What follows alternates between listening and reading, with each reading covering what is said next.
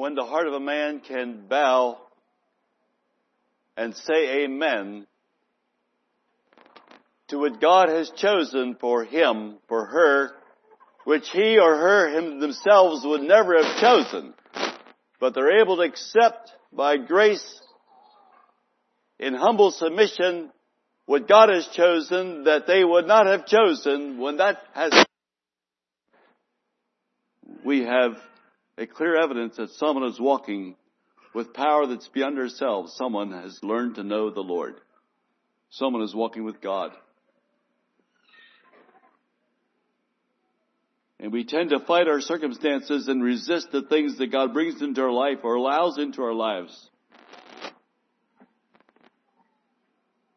And God does not cause cancer.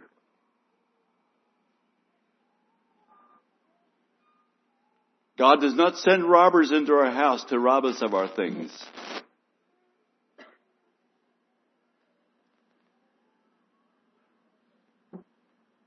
When those cows began dying down there in Costa Rica after that earthquake, and the backpack sprayer on the wall in the feed room fell down, it had some veneno in there. It had some poison in there that we used to spray those worms that burrow under the skin of the cows. And the sprayer broke and that poison went across the floor, and then the feed bags fell down from the other side and landed on top of that poison. And then the rush and the haste and the lack of water and pipes broke and bent in the barn and no electricity and all that happened to try to feed the cows. Someone grabbed that bag, not realizing what had happened, and fed that to the cows. And of 30 cows, 26 got sick from that poison. Of those 26, 12 died over a period of 2 weeks. And we were trying to fix these cows and nurse them and help them, and they were dying one by one. And at one point we had 8 people helping with irrigating those animals and trying to give medicine. And I was so frustrated and so weak and so tired and worn out from digging holes to bury cows. And I went into the study and I fell down on my knees and I said to God, I said, if you want to kill the rest of the cows, kill them all. And I was shaking and I was in bad shape emotionally. I wasn't very capable of handling that situation then.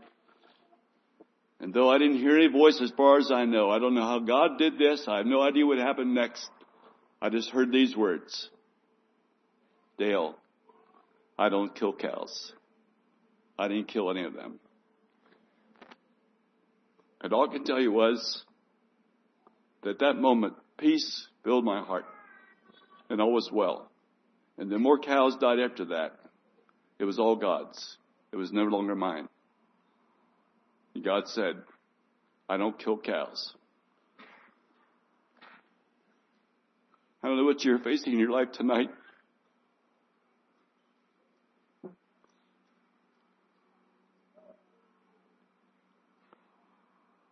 I do know what a few of you are facing because you told me. But we've been talking about God this week. And there's a very, very important message that we need to share tonight. And so may those of you that are here just open your hearts to what God might teach us this evening. And we'll trust Him to guide us to these thoughts. And before I get into that, maybe I'll just briefly say that the surgeon was very, very pleased with Suzanne's progress in the last 24 hours and told her that she could be discharged this afternoon between 4 and 5 o'clock. She is now at my son's home and resting and doing quite well, and we're very, very glad that she's able to be with us again. And if you continue to pray, it's her desire to be in this tent before these meetings are over. And we don't have very many days left. And so we will trust the Lord for that. I'm not going to review all the messages we've had this week so far. But I want to speak at least to one person tonight. Maybe 20 people, maybe 100. I don't know how many are in this category. All of us can benefit from what we say here. I trust we will tonight. But though this God is so real and so near and so capable and so abundantly willing to bless us, there are those of us who do not know Him. And for hard as we try to search Him and find Him, Something is hindering our finding and knowing God. For as much as we realize that this Bible contains His holy word and reveals His nature and purpose and person to us, we don't find much benefit in reading the Scripture. It's hard for us to do it. It's a laborious thing to read the Bible. And though we know that in the secret place of prayer we find ourselves in communion with God, it's very, very difficult to find the time. The day rushes by. We kneel down and can't think of anything to say. We don't understand why we're praying. It seems like such a futile exercise. It doesn't seem to do much good. Did God even hear what I said? What difference did it make if I took that time or not? And we don't have this relationship and union and partnership with the God of heaven. We don't have this communion with the Holy Ghost, which means that we are partners together on this earth with the Holy Ghost of God. And we don't have that, and we don't feel it, and we don't sense that because we had this time together in at the headquarters of this universe, and there we received the blessing and the direction and the strength of the day, and then we sent out into the affairs of life, and God chose to use us, and we don't sense that, we're not aware of that. And we live basically like the people who know not God at all. They never think of the fact that they need the Lord to help them wire that house, to finish that work of engineering that they're preparing for that bridge, to do that surgery on that patient, whatever the task is, to finish those cabinets, to build that mini barn, to put shingles on that roof, to milk that cow, to gather those eggs. And you can do it all without God. But blessed is the person who finds the strength and blessing and help of God in what he's doing. We need to know God. We need to know Him. We need to know Him as our own God. And I realize that there are days in life for everyone. For the Apostle Paul was this way. For Jesus Himself it was this way. For all of us, there are days that are more routine than other days. God is not always performing miracles in our lives. God is not every day doing dramatic and spectacular things in our experience. There are times when that trust and faith in God, just faithfully trusting, faithfully believing, faithfully knowing that He is ours and that we are His, gets us through the day with joy and peace, though we did not see, maybe on certain occasions, dramatic revelations and demonstrations of His presence. But there are times when there's no doubt about it. And then we thank the Lord and bow down and worship. And we worship Him because He's Jehovah. Whether He demonstrated His omnipotence in our presence that day or not, we know that we are here because we are His. We are here because we are His. Hosea chapter 6. Knowing Him as our own God. Hosea chapter 6. That's a minor prophet, the first of the minor prophets. Read here, verses 1 through 3. Come and let us return unto the Lord, for He hath torn, and He will heal us. He hath smitten, and He will bind us up. After 2 days will He revive us. In the third day He will raise us up, and we shall live in His sight. Then shall we know if we follow on to know the Lord. His going forth is prepared as the morning, and He shall come unto us as the rain, as the latter and former rain unto the earth. Then shall we know if we follow on to know the Lord. Trust Him. And we didn't see the results yet. Trust Him. And we're still wondering what the result is going to be. Trust Him. And we have not yet seen this spectacular breaking through and the heavens didn't split open, and we have not experienced this open heaven. Trust Him. And the clouds are still dark and the storm is still blowing. Trust Him. And the thunder and the lightning, and trust Him. Follow on.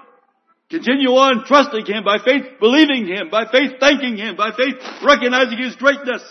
Something's going to happen. Trust Him. Continue to trust Him, the God of heaven. It's a secret for Christian living. Chapter 12, verse 6 of this same Hosea. Hosea, I guess you say. I'm not quite sure you pronounce that word in your language. 12:6. Therefore turn thou to thy God. Keep mercy and judgment and wait on thy God continually. That's what we're saying. Wait on thy God continually. And God is not late. And God is not just holding out on us. And God is not on vacation. And God does not have it in pause mode. He doesn't have his telephone in airplane mode. He is not ignorant of our situation. And if we feel like He's holding out on us, we feel it's taking too long, we feel like God is not responding, it's because there's a holy God whose ways are higher than our ways and His thoughts are greater than our thoughts, and He has everything perfectly planned. And God is arranging all kinds of things. We'll hear more about that tonight. God is arranging all kinds of things in His universe that we know nothing about. And we think it's us. There was a young man in this tent a few nights ago. He asked a young lady for a courtship. The young lady was in a situation in her life where she was not able to say yes at that moment. It was hard on that young man. He had prayed about this and was convinced that God was leading that way in his life, and he was ready to move forward with this, and there's a hesitation. So he stands here, and I'm talking to him. I'm saying, young man, it will all be well. Be patient. Trust the Lord. Wait on Him. You feel that maybe my life is in order. Maybe God has to do something to me. Maybe I'm not ready. Maybe God sees that I'm not qualified. Maybe God wants to change something in my life. Maybe I'm not ready to go. It's okay to think that way, young man, but remember something. On the other end, there's a young lady. And you don't know the circumstances in her life that God wants to perfect or change or improve or put it in order so this thing can all work out. Allow God to do that. And God has all kinds of things to arrange so that the holy purpose that He has for you and I can be beautifully brought together in a tapestry that one day we will well understand, and today we don't understand it. Wait on thy God continually. John chapter 17, verse 3, you know that verse by heart. The importance of knowing God, for this is life eternal. That they know Thee, the only true God, and Jesus Christ, whom Thou hast sent. And Jesus is saying this to His Father. This is life eternal, knowing Him. Truly knowing Him. These are powerful words.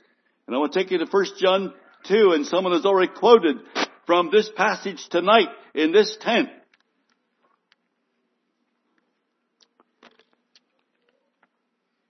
I've written to you, verse 13, I've written unto you, fathers, because you have known Him that is from the beginning. That's repeated again then in verse 14. It's there again. Chapter 4, verse 6. We are of God. He that knoweth God heareth us. He that is not of God heareth us not. Hereby we know the spirit of truth and the spirit of error. And Jesus said that the religious ones of His time knew not God. And He said, neither does His word abide in you. And then we ask ourselves, do we know God, and does His word abide in us? Does His word abide in us? These are very, very beautiful thoughts. Now, how do we get to know God? And though there are many, many things we could say tonight about that subject, I'm going to limit my comments this evening to two very simple and I trust easy to understand Bible teachings about how we can come to personally know God as our own God. And know Him as no one else knows Him. And have Him working in our lives as He's working in no one else's. Because only you can do what God created you to do in the place where you are in life. I'll just give you an example. Eliab was one of the older boys there, Jesse's son. Eliab was with Saul in the army. Eliab was a big man.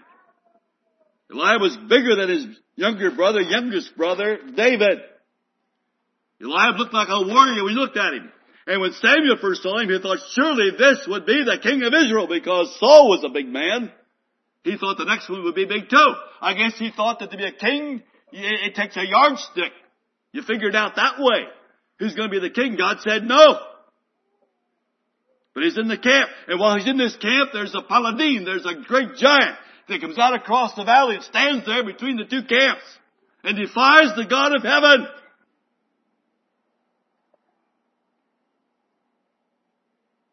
And Eliab did like the rest of them did. For as big as he was, he shrunk back, went to hide, got away from that great giant, Goliath. And his younger brother came along. And I think I'm like Eliab many times in life. I think there are times when God would say, Dale, get it done. There it is. Do it. Go for it. And speak to them. Take care of it. Minister to it. Do something about it.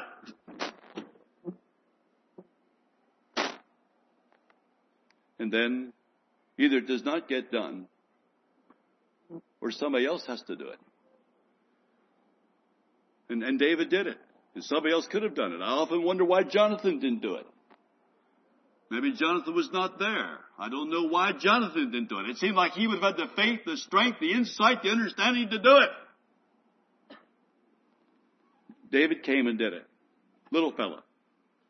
What is this coming out here? What is this army sending out across this plain here? What's this little fellow doing over here? And it was David. How does he become our own God? How do we come to know him as our own God?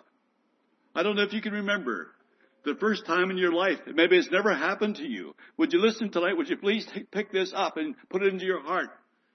Can you tell me when the time was in your life when you became consciously aware that God was your own God?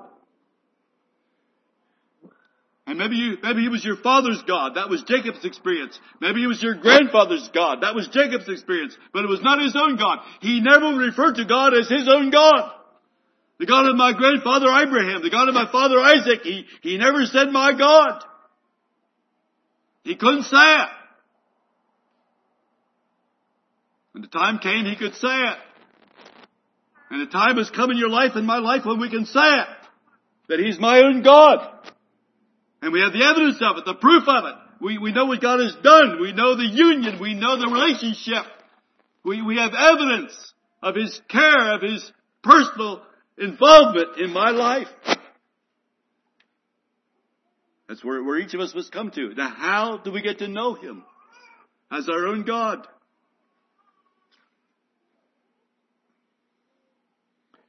I told you I was going to share two ways. He comes to be our own God. This is the first one. When we allow him to love us. That sounds very simple, doesn't it? That sounds very, very simple. When we allow him to love us. It's a very, very important statement. God is love. We read that verse the other evening in this place. Love is of God, and everyone that loveth is born of God, and knoweth God. For God is love. But does he love me? And yes, God does love me, but that's not the problem. The problem is not on God's side. The problem is not whether God loves me or not. That's understood. The Bible says that. But I don't receive his love. I don't allow him to love me. I can do without his love. I've done well in life without it. I've learned to live without the love of others. I've had to live that way. What happened to Pop Beidler, when he was 34 years of age, after being an orphan and living in the Bethany Children's Home in Womblesdorf? What happened to him that changed him was this. No one to love him. No one to love Pop Beidler. But at 34 years of age, and though he's a tall man, a big man, a strong man, he bowed his heart in the presence of God and allowed something that never happened to him before. He allowed God to love him. I'm going to say it another way. He recognized his need. He decided he can't go on anymore without God. And when he came to that place, something very, very beautiful happened. Something very powerful happened in his life.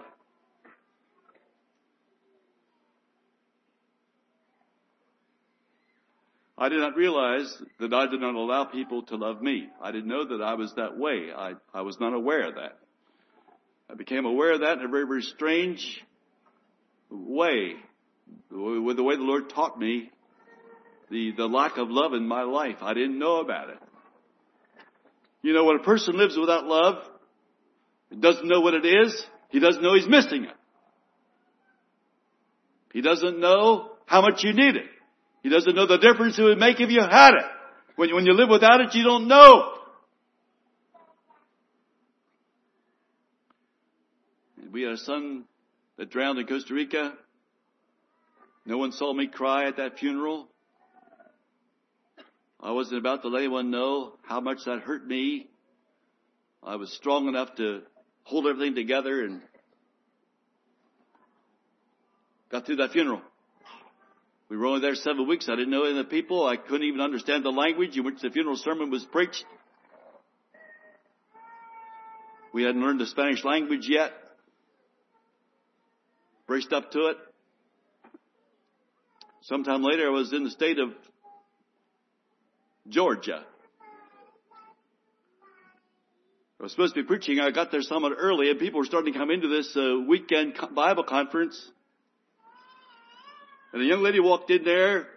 I say young lady, she's a grandmother now. I'd not seen her for 34 years. The last time I saw her, she was in 5th grade, and we were riding in the school bus together. And now she's the wife of a bishop in the southern part of the United States. And they came in there, and I looked over there, and I thought I recognized that face. And sure enough, and we were making some acquaintance there. And then some more people gathered together. Some of the other teachers and ministers that were going to be speaking in this meeting, and we formed kind of a circle there. And one of them said, Brother Dale, do you have a picture of your family? And I don't often have one, but that time I did. And someone said, would you tell us the story of what happened to your son? I began to tell them that story. I looked at the eyes of these people that were standing around that circle listening. And the eyes were kind of, just kind of moist. As I was telling that, I could just feel that these people were deeply interested. And as I was telling this to these people, all of a sudden the tears just started running out of my eyes. I started crying and shaking. And this little circle kind of drew around close. And I did something in my life that I don't know if I ever consciously ever did before. I allowed them to minister to a deep need in my heart that I had no idea how to take care of.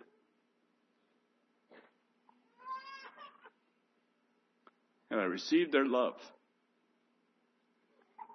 And when that happened, God was there too. And we learn to know our God when we allow Him to love us. When God loves us, He's doing something for us that we cannot do by ourselves. When we love people, it's because we help them with something that they have a need in their life. And we serve them without looking for recompense, without looking for reward. We're not expecting to get paid for it. Love expects nothing back. Love gives without expecting anything in return. And that's the way God loves us. When He gave us His only begotten Son, He did it without expecting to get anything back. It was all cost on His part. But I don't benefit from it until I need it. I don't benefit from it until I sense the need in my own life for what the Son of God has done. And I reach out and can receive that and humble myself and recognize that I cannot go through life anymore without this help. My wife tried for many years to love me. She couldn't get through. She had no way to get through. I learned to live a young life as a young person without love, and I kept on doing that. Through church experiences and through who knows what. And we had beautiful experiences with people, and we loved to be with people. That was very, very nice. But it was okay as long as I was helping them and serving them, but they weren't going to help me. The day came when that had to change in my life. And I thank God for that. We learn to know God when we allow Him to love us. We don't know Him as our own God until that happens. We can resist that love. And no one can love until they've been loved. We can't love our wives. We can't love our children. We can't love each other until we've been loved.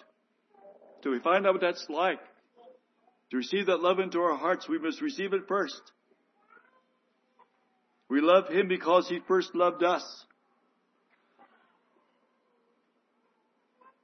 You know, the prodigal son came to a place in life when he resisted, could make it by himself and had his world put together and knew how to manage his affairs, knew what to do with the funds, and took his father 1/3 of his father's inheritance. And soon it was gone. And the time came when he had to allow somebody to love him. And it's very, very interesting to me that the person he thought about when he was at the bottom of his resources, he thought of his own daddy. A man whom he had chosen to leave and decided, I'm getting away from my father's house and going into a far country. Daddy, in my father's house. There are servants in my father's house. There's bread in my father's house. I will arise and go to my father. A tremendous change happened to him when he allowed his father to wrap his arms around him. Something I've never experienced in my life. Brother Clinton, put your hand on the shoulders of your sons. Brother Clinton, let them feel the care, the concern, the interest you have in their lives. Brother Clinton, your sons cannot live without your love. Mama, take care of those boys, Mama. I don't know if you have any daughters or not. Take care of those daughters.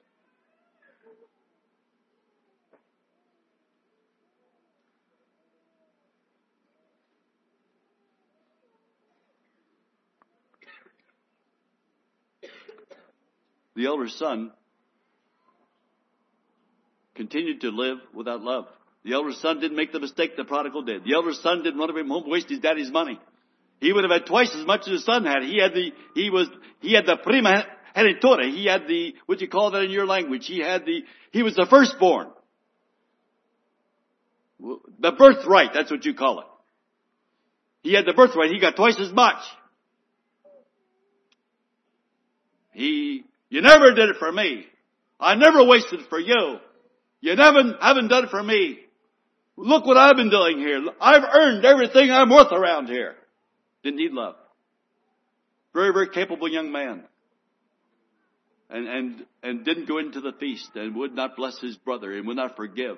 And his father came pleading to him. He would not receive love. He didn't need it. Has your Father in heaven been loving you? What is love? It's not a substance. It's not a gas. It's not an energy. Agape love is probably a way to describe a relationship. We have something going on between two people.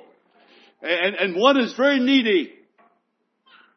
And the other one sees great opportunity and great potential and is going to do all he can. And though he gets nothing from it, he's going to invest everything he can into this life. And does it willingly. And rejoicingly. And broods over it. And loves to do it. Looking forward to more opportunities and more extravagant ways to prove that love to him. It's interesting to me in the Bible that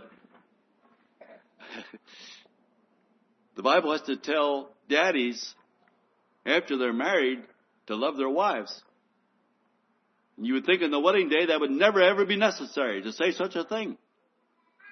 But the truth is that what's going on before marriage, this courtship experience and this infatuation of being together and the thrill of driving into the driveway, meeting her on the porch, can be something other than agape love, something other than self-sacrificing contribution to the life of another that cannot take care of the needs themselves. I was there in Mexico, translating for some American doctors who came down there to have a medical clinic there in a very poor area. And they had used a little school building there, and each doctor was in a different classroom, and they put me in with a doctor, and he didn't know Spanish. And these people were coming in there one by one. I think we treated some 40 patients that day, just that doctor himself. And the doctor was getting tired at the end of the day. I could tell it. He was getting a little bit quick with his words, a little bit impatient. I could tell that was happening. I was trying to put a shock absorber between him and the patients, because they heard me instead of him, or understood me instead of him. I think they understood his spirit, and a car drove in. I saw this car come in out the window of the schoolroom, and several men get out of the car, and a girl got out. And then these fellows all picked up this person who was in there, this young man. They picked him out of there, lifted him up, and brought him in. And I thought to myself, what room are they going to go into? And they came into our room, and this doctor was tired at the end of the afternoon, and they laid this boy there on the table. And the doctor said to me, what do they want? Ask them what they want. And I asked him what happened. Well, this is our brother, and this is his girlfriend. And he dove into a pool of water. And he didn't know it was so shallow that he hit his head on a rock and broke his neck. And he's been paralyzed from his neck down ever since. And we heard these American doctors came. And so we brought this boy to the doctors. We want you to fix our brother. She wants you to fix her boyfriend. Would you please fix him? Can you do something for my brother?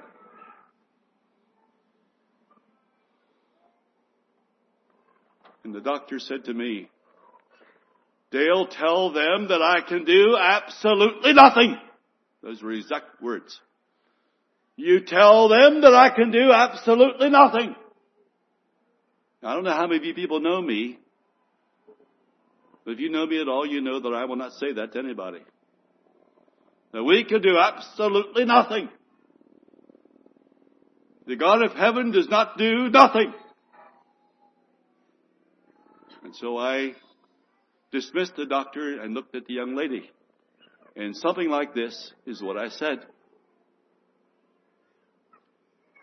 Now, when this accident happened, that spinal cord was severed at a C4 location, cervical 4.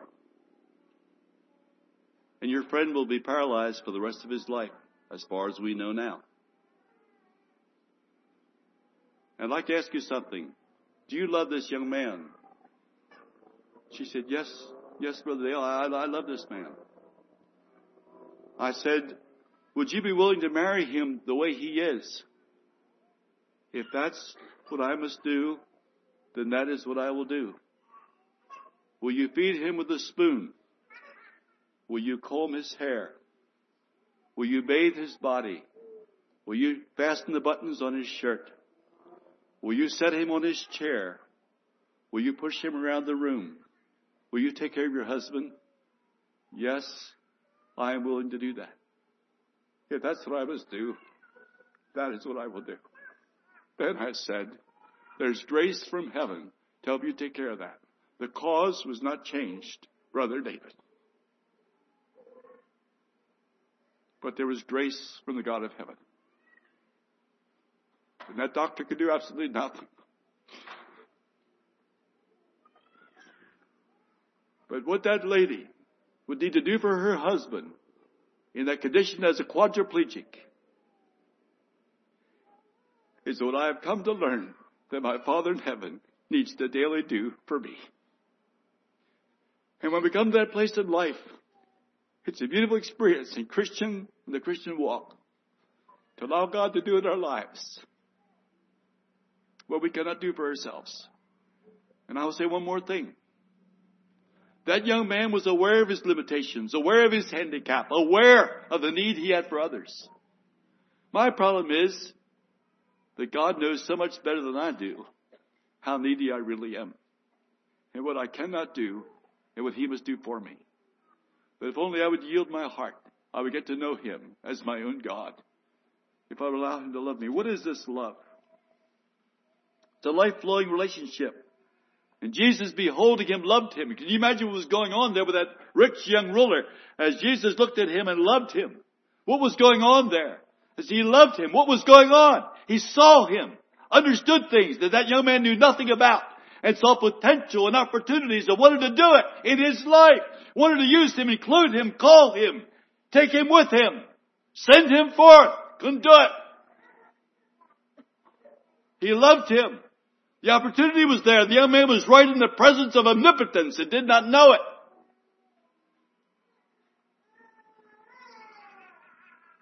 He understood him. He knew exactly what was wrong in his life. He was willing to accept him and provide what he lacked, and would have done so without shaming him or making him feel inferior. Would have offered to be with him and include him. But the young man, the young aristocrat, would not receive it. Love saves us from the crippling neurosis that hinders our relationships and provides freedom from the sin that destroys us. Love does that. When Christ comes, it does that. And some accept that love, and others resist it. How does God love us? No one can answer that question. I certainly can answer it. I've seen a little bit of what God has done to love me. I've not seen all of it. But I've seen enough of it to be thankful. I've seen enough of it to bow my heart. I've seen enough of it to cause a surrender. I've seen enough of it to say, I don't want to continue on in life alone. We have no idea what it cost God to love us. What extravagant plans He has laid out just for the purpose of winning the total confidence of just one single person. God has done tremendous things. For God so loved the world. I want to say something now. Would you just take that verse, that golden text of the Bible, John 3:16, for God so loved the world, and let me see who I have here. Young man, what is your name? Sit beside this young lady. What is your name? Matthew. Now listen. For God so loved the world. For God so loved Matthew that He... And Matthew, you are incapable of finishing that sentence. You do not know what God has done because He loves you. And when we become aware of that, when we can put our name into that text, for God so loved. For God so loved Dale. What did He do? Sent a drought. A drought on the cornfields, alfalfa fields of a dairy farmer in Tennessee. 3 years in a row. Every drought was worse. Every year the worse than the one before. And resources were gone. No longer was there any feed for the cattle. We had to buy everything that the cows ate from out of state. It was so expensive, the dairy prices did not pay for the losses that the drought was causing. The third year, the worst year, we decided to rent more land than we ever did to try to make up for the roughage that we lost the previous years. And so there was a widow there that had a very nice farm, and she offered to rent it to us. We paid more rent that year than we ever paid for rent before, and more land, and planted that whole farm in corn. And that corn came up so very beautifully, it just looked like a Garden of Eden. The way that corn was, my son planted, did a beautiful job. It looked so very good. And then the rain stopped. When that corn was about as high as your knee, it was as brown as a paper bag and completely dead. The ground opened up with cracks. You could put your hand down into your elbow. And on a Tuesday night, after supper, I told the family to get in the pickup truck. We all drove over to Mrs. Phan's farm, and we parked the truck along the side of the road, and all walked into those wasted and dead corn stalks and knelt there between the rows. And there we prayed and asked God what He's going to do. What shall we do? Here we are. We can go no further. And then I asked the family to stand, and we're going to sing a hymn of praise to God, and then we'll get back home. But my wife was crying, and she couldn't sing, and so she was walking out to the truck. And I followed her, and the 4 children stood there, and they sang a hymn in that field. And when we could go no more, a farm sale. And there goes the cows, and there goes what little we had there. It was all gone, all sold. And the auctioneer looked at me and said, Mr. Heisey, is there anything else on the farm that should be sold? Is there anything we missed? I'm talking about the love of God tonight. Are you listening? For God so loved Dale, what did he do? Is there anything left on the farm that you didn't sell? Anything you want to sell? No, I said, that's all we have. There's nothing else. So the man came running. He said, but up there in the barn floor, there's some bales of Johnson grass up there. Won't he sell that Johnson grass? And we didn't harvest one ear of corn, one grain of corn. But that field grew up with Johnson grass, which will grow in dry weather or not. And we cut it with a hay vine and baled it. And we had some bales up there in the barn floor. And I said, it's not worth anything. It's just junk. It's just weeds. And the auctioneer said, Mr. Heisey, there's drought in the land. The people don't have anything to feed their cattle. Would you allow someone to buy those bales? He put it up to the auction. And the price went up, and we sold those bales for $2,000. And I went up across the state line where they had used school buses for sale, and I bought a used school bus with that $2,000, and we put our belongings in there and drove that bus to Costa Rica. When we got to Costa Rica, I sold the bus and earned enough money to pay for all the costs of the trip down. And we got to Costa Rica without costing us 1 cent. And I thought of the hymn of praise in that field of Johnson grass. God took us to a new place of service. And there God took us through experiences that He knew I needed in life. And for all the other people that suffered and all the other farmers in that county that were struggling the same way we were, God so loved us. The 3 years of drought led to a plan that God had in our lives. And He took care of everything at every step of the way. And God is doing that in your life and would do more of it if I could receive His love into my heart. No one can answer the question, how does He love us? I'd like to read a few things to you here. Some things that have blessed me in the past. I'll just read this to you. To satisfy God's love for us, His own dear Son must be surrendered and incarnated and pass through humiliation and through multiplied and most exquisite suffering and shame. Unknown to any other creature, the Holy Ghost must be given. Grace must be pushed with all speed. Countless multitudes of bright, strong angels must fly. The work and watch over us for thousands of years. Wisdom must be tapped to carry forward gigantic schemes of providence. Jesus must weep. His blood must flow. The Holy Ghost must groan.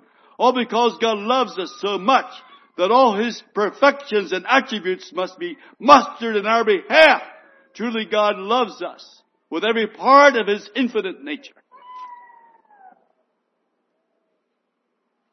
God involves all that He has and all this available to Him to love us.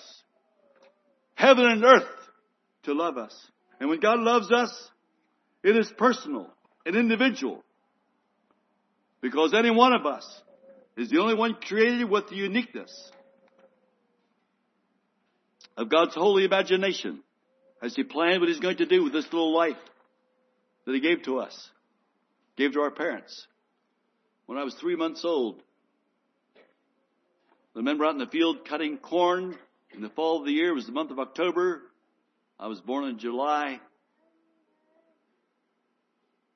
They were going out through the field and turned around at the end. I think they were doing this by hand, cutting and the fodder and by hand. And when they came around the other side, coming back to the house, they saw the house was on fire. And my mother was sleeping in there. And I was in a crib in that house. And they got very few possessions out of that house. But my mother went through the smoke and tried to find where the crib was.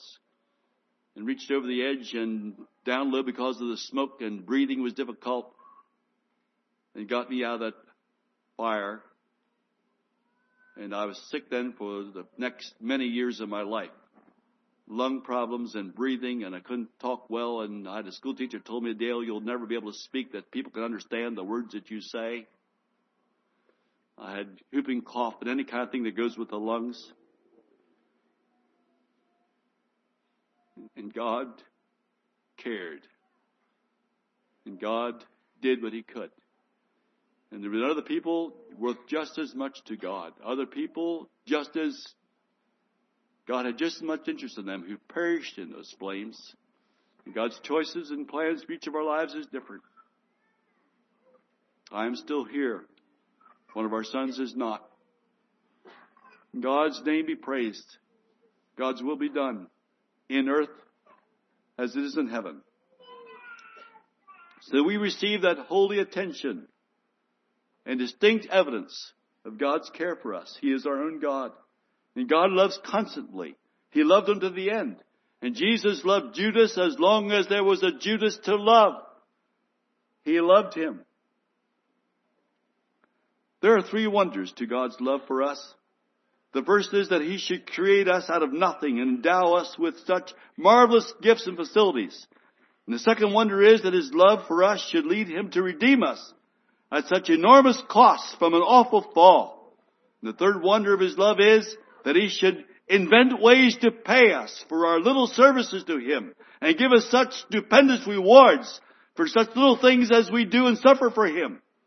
If we resist a temptation, or spend an hour in prayer, or give money to the poor, or speak a kind word to a soul, or read thoughtfully the Bible, or meditate upon God's perfections, or bear a little reproach for Jesus, or do any little thing for Him, He seems to be eager to reward us for it.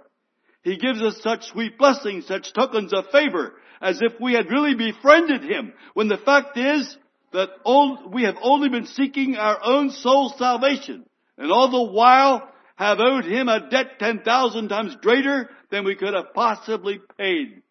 And God is rewarding us. I've experienced that. I suppose many of you have. I want all of you to experience it. Can you say that God has loved you like this? Is He even now loving you? Men give up on us. I know that. I have no problem understanding why. A bishop told me one time, if you can't make up your mind where you belong in church life, we will put you where we know that you belong. And they'd given up on me. And then the Lord brought into my life another elder in another congregation. And we were together one day, and he was in his egg room of his chicken house and looked up and saw me standing in the door. And for some reason, I don't know whatever moved him to do this, he looked at me and he said, "Dale, do you know what's wrong with you?" I said, "I wish I did. I don't know if I do." Well, I said, "I know what's wrong with you. The elders in our church are afraid of you, and I am not. And I appreciate, and I understand. I'm not afraid of you." And that melted my heart. I'd never heard words like that before.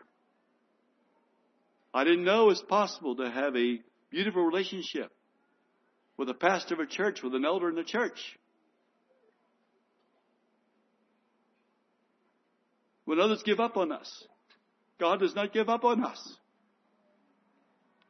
You may have had a very, very difficult life. You may have done many things wrong. You may have been ashamed of your parents and ashamed of your church. You may have been ashamed of your school teacher and ashamed of your brothers and sisters. You may have made a mess of your life, but God has not given up on you because He loves you. And His plans for you have not changed. He's just as interested in using you now as before it ever happened. If we can believe that about God, He make a tremendous difference in our lives.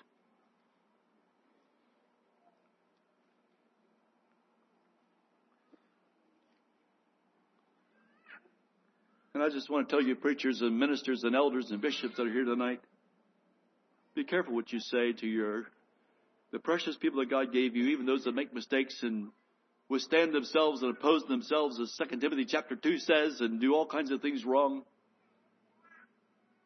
Remember, God has given you a task to take this struggling person and give them a connection with the God of heaven. Be careful of the words you say. Be careful of the spirit with which you do it.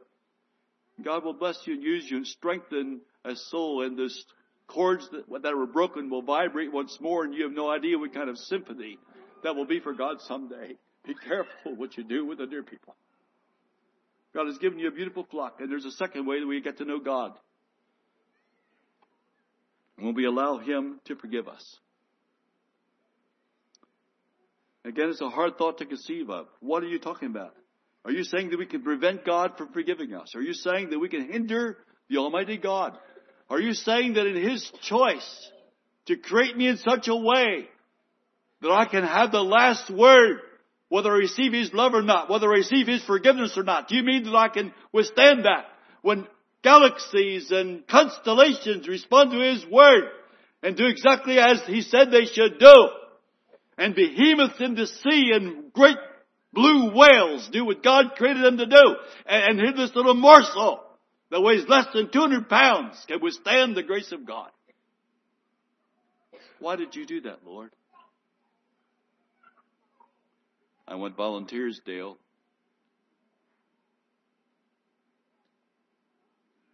I'm looking for volunteers. I want you to serve me because you love me. Last time we quoted a very, very important verse. Do you remember it? Hear, O Israel, the Lord thy God is one Lord, and thou shalt love the Lord thy God with all thy heart, with all thy soul, with all thy might. And why should we love the Lord God with all our heart and soul and might? Because that is the way He loves us. And He loved us like that when we were unlovely. And loved us like that when we were not fit. And loved us like that when there was no reason at all in the world why He should have loved us. But He loved us. But He wants to forgive us. I don't know if I have any idea how many times I have hindered God's forgiveness in my life. Hindered others who wanted to help me. What all would God have done if I would not have been a hindrance? How much of my careless imperfections and neglected piety hindered the glory of God in the earth? Yet He stands willing to forgive this careless indifference and absent-minded idleness in my life. My faithless praying and desires to forgive all of it, so as to once again use a vessel unlike any other ever imagined by divine creativity. He is our own God. That's why He wants to forgive us. That's why He wants to take away the imperfections and the hindrances in our life and the thing that stifles the spiritual experience and the thing that separates us from His love and care and the thing that hinders the Spirit of the Lord from working in us. Quench not the Spirit. Do not do despite to the Spirit of grace. Resist not the Holy Spirit of God. Quench Him not. Why? We can't serve Him. We can't be useful to Him. God's forgiveness humbles us, but does not demean us.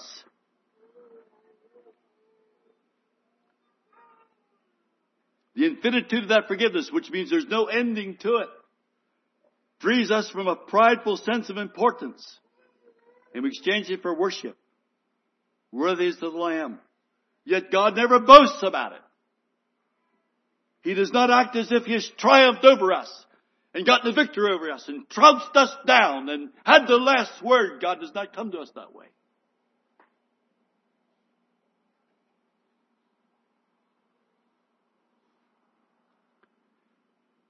Did you notice in your Bible that after Peter denied Jesus 3 times, it was a terrible cursing and a denial of Christ, and said, I don't know the man. It was a terrible, after the confessions of faith that Peter had made and the great promises and boasts that he was willing to die with Him. And though all others forsake Him, I won't. There's those strong words, and now before a maiden, he denies the Lord Jesus. And then the Lord came out from that high priest's house that night and saw Peter, looked upon Peter, and Peter saw that look. And now Peter goes on to judgment, on to Pilate, and from Pilate on to Calvary, and from to Calvary on to a cross, and from the cross to the grave, and from the grave to a resurrection, a glorious coming forth. of life eternal coming out of that grave, and the stone is rolled away. And one of the first people that he meets is Peter. Jesus never called it to his attention again.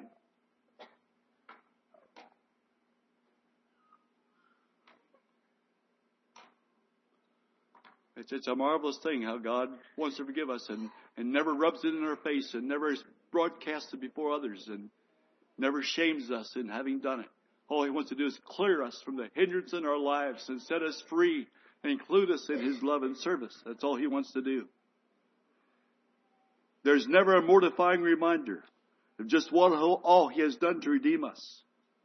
Yet he liberally forgives us 70 times 7. Has only one holy purpose. If it didn't happen yet, it's got to happen. If we haven't cleansed that life yet, it must be cleansed. If that sin is persisting in that heart, it must be taken care of. If it still has not yet come into sky blue Christian experience, we will forgive it again and forgive it again. And if God tells us to forgive each other that way, it's because he has learned to do that, and we have no idea. He wants to restore the image of his marred and hindered by our folly and sin. And he forgives us. We know not what. We cannot fathom what he must cleanse out from us and take care of in our lives. We see just so very, very little of it. We do not know what all he must do to take care of us. We don't know the eternal effects of our sin and how it affects others. Yet he casts all of it into the depths of the sea. And he does it instantly and incessantly. All of it we heard tonight.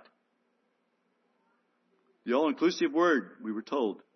And not only that limited portion of our unworthiness that we have awareness of, but the host of innumerable shortcomings that never dawn on us. He forgives us of all of it. May I pause here tonight and ask us, why don't we know God? And I want to offer at least one possible reason. You say, well, Dale, my Bible, it doesn't do it for me. I don't get it. And prayer, I'm not there. And I don't know where God is, but this, I'm trying. I'm interested in it. I thought about it. I've made some steps towards it. I put some things off in my life, and I'm attending the church quite regularly, and I singing those hymns, and I'm trying. I'm making an effort, but it's not working. All right, dear person, I accept that. I want to offer you a reason why.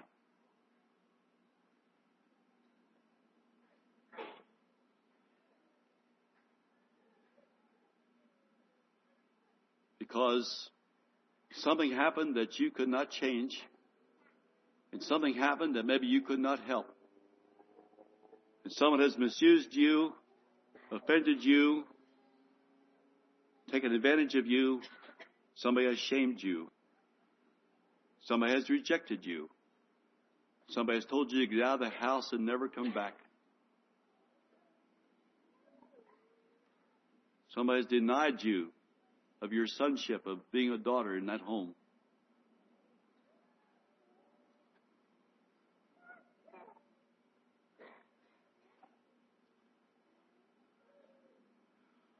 A 13-year-old girl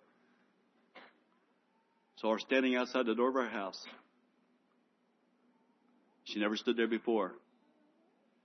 I'd seen her once before in life. She was at a telephone booth. I was driving down through the village. There was a telephone booth there. It's not there anymore. They don't have them because people have cell phones, but there was a telephone booth there. And she was trying to make a phone call in that telephone booth, and she was crying. And I walked over to her and said, "Young lady, tell me what's wrong." And she said, "I must find a place to go, but I don't know where to go, and I have no way to get there."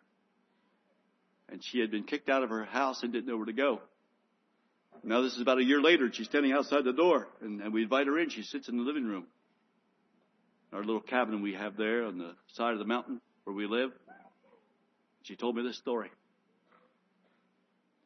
This is your story. I'm telling her story, but it's your story. I'm telling her story, and yours is slightly different, but it's the same thing. I want you to listen to her story. I want you to know why you can't receive that love. I want you to know why you won't allow God to forgive you. I want you to know why this resistance is in your heart. I want you to know why this coldness towards heaven. And this Bible does not have thoughts and truth and inspiration and life for you. I want you to understand why. The little girl tells me this story. Her mother is separated from her daddy, living with another man. The other man does not like this girl. And so X number of months ago, he chased her off. They raise broilers there. And sometimes they have some broilers that are inferior, crippled or something, so they butcher them and use them in the house. And they were collecting the blood of these broilers and putting it in a bowl. And this man got angry at this girl because he's not his daughter, and he really hates her in many ways. And in his anger and frustration, he picked up that bowl of blood and threw it into her face and ran down the front of her dress. The blood of chickens. She took off out of there. Changed her dress, tried to wash up, found some money, looked for a bus to drive to a distant town where she knew their daddy lived. And she thought she knew where he worked. She was going to try to find her true daddy. And she spent all the money she had and the little that there was and got to the very shop where her daddy worked. And she walked in the door. And she walked in the door, looked out across the darkness. She saw him working in a vehicle over there. And he looked up and saw her coming. And when he saw her coming, he said, "Get out of here. I don't ever want to see you again." And she turned around and left and had no idea where to go. And I don't know how she got back to our community, but she came to our house. That was her condition.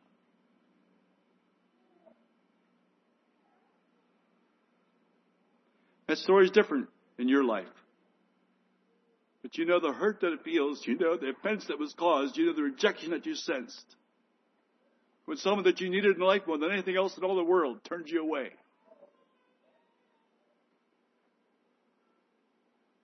It's hindering your relationship with God and with the church. And though you try and try and try, this looms up before you and hinders that walk with God. What are we going to do about it tonight?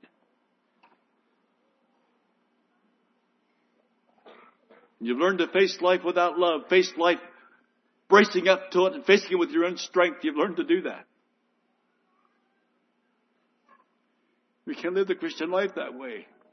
Fruit doesn't grow that way. Fruit receives the sap that flows up through those vines and out through those branches to where those grapes are growing. It's a relationship. We need that life, but we're cooperating together with it. And the vine just loves to supply that life for the branches, and the branches love to produce that fruit for the vine. And God just wants to fill our life with His goodness, and the fruit He wants to produce on our own hearts. And there's these limitations and this restriction and this hindrances in our life, and it's called bitterness. It's the offense that we carry because of these very, very unkind things that we had no control over, but it happened to us. Now, what are we going to do?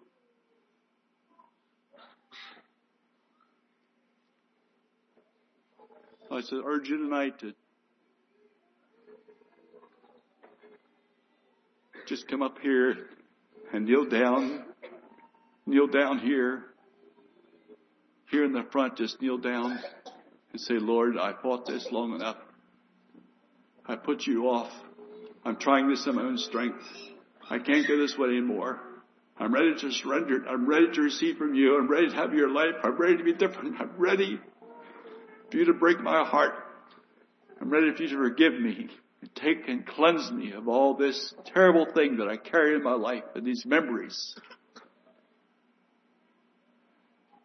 And these scenes that are painted on, and these videos that are playing in my mind continually, and to take them away.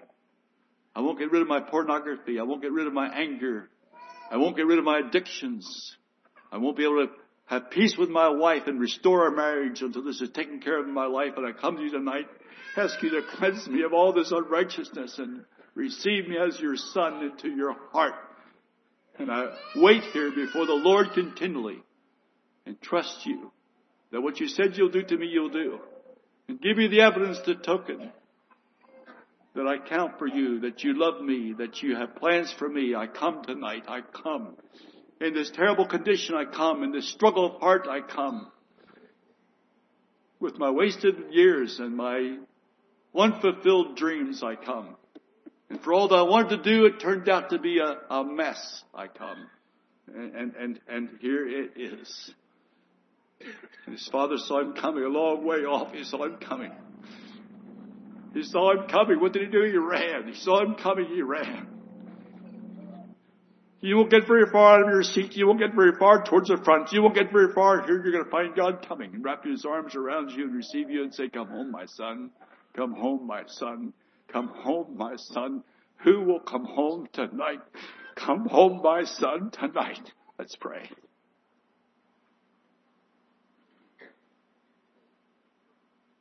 Speak to us, Father. Call us, Father. Love us, Father. Save us, Father. Humble us, Father. Give us the desire, O God, to know you, to be cleansed from all this unrighteousness and all these hindering things that have crippled us and disabled us and have hindered our relationships with others. And tonight we come. We come into your arms. We come into your presence. We come to your throne. We come home tonight, O God. Receive us into yourself. Forgive us of our sin and pour into our hearts meet the needs that we have as we come. Dear God, bless us tonight, we pray. In Jesus' name, amen. And we're going to sing several stanzas of a hymn. And you may just come as we sing. You may come. Rise from your seat and come. And God will take care of our needs. We'll pray with you. God will help you tonight. What shall we sing? Number 103.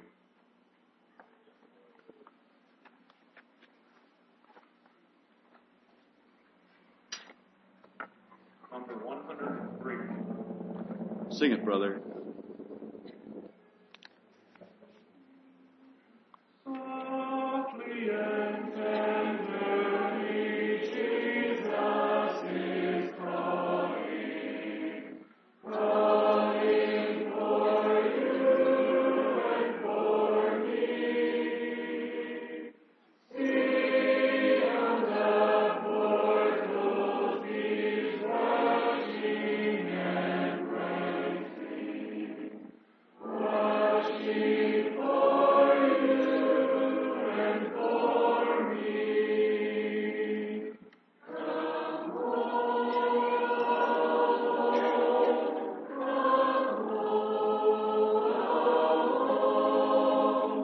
you are weary, come home.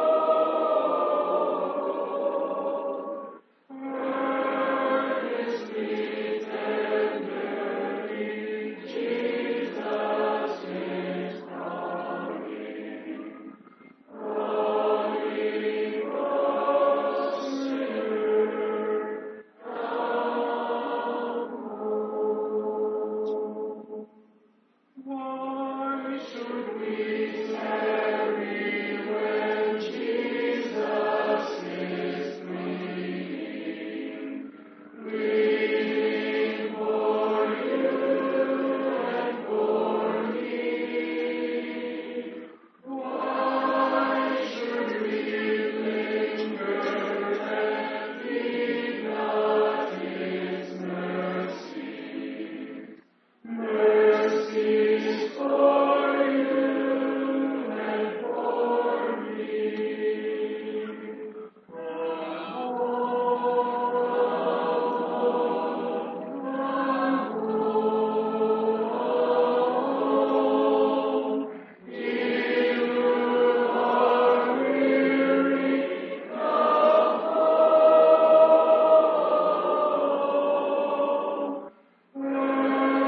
Earnestly, tenderly, Jesus is calling, calling for sinner, come home. I just want to bless this audience tonight for the reverence and the attention and the interest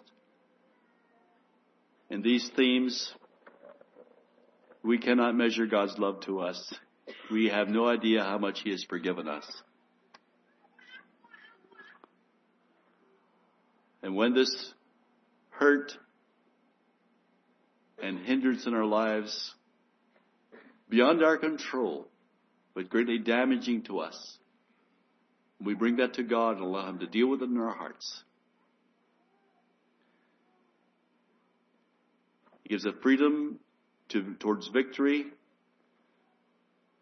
towards holy relationships in home life and in the congregation that we cannot experience until that happens. And if there's anyone else that needs a touch of that love and forgiveness in your life, we certainly want to urge you to be humble enough to take the steps necessary to receive it. And God will bless you. And He will meet you where you are. He has great interest in your life and my life.